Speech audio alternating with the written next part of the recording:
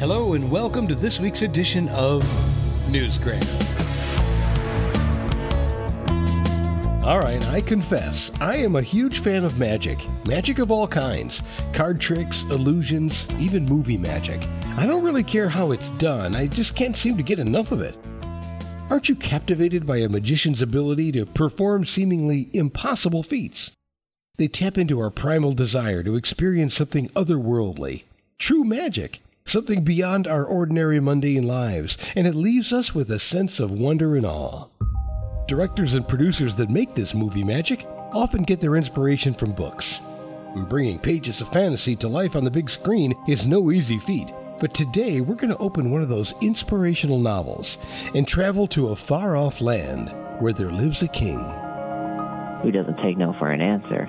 Very much like other kings, this particular king has fallen in love with a fair maiden. However, she does not reciprocate his feelings.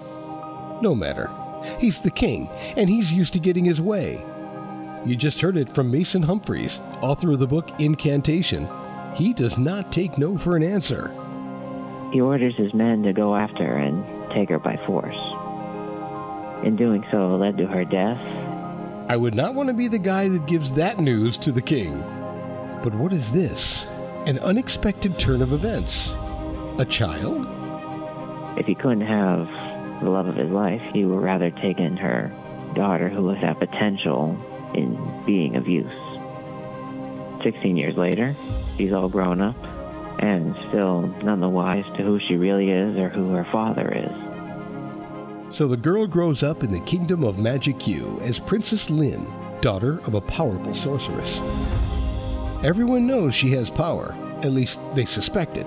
She isn't sure why everyone says that because there's really been no reason for her to think that.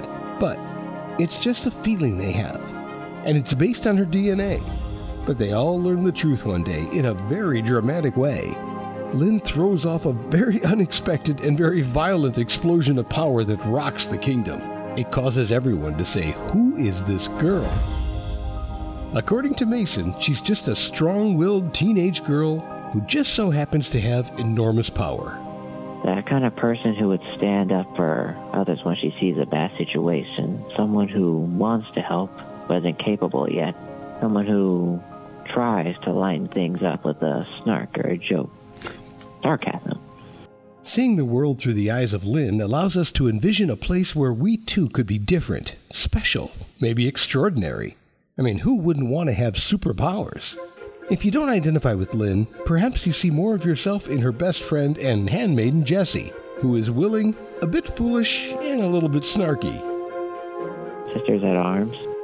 They've been together ever since they were young. She would be more often making these "Are you serious?" looks on her face.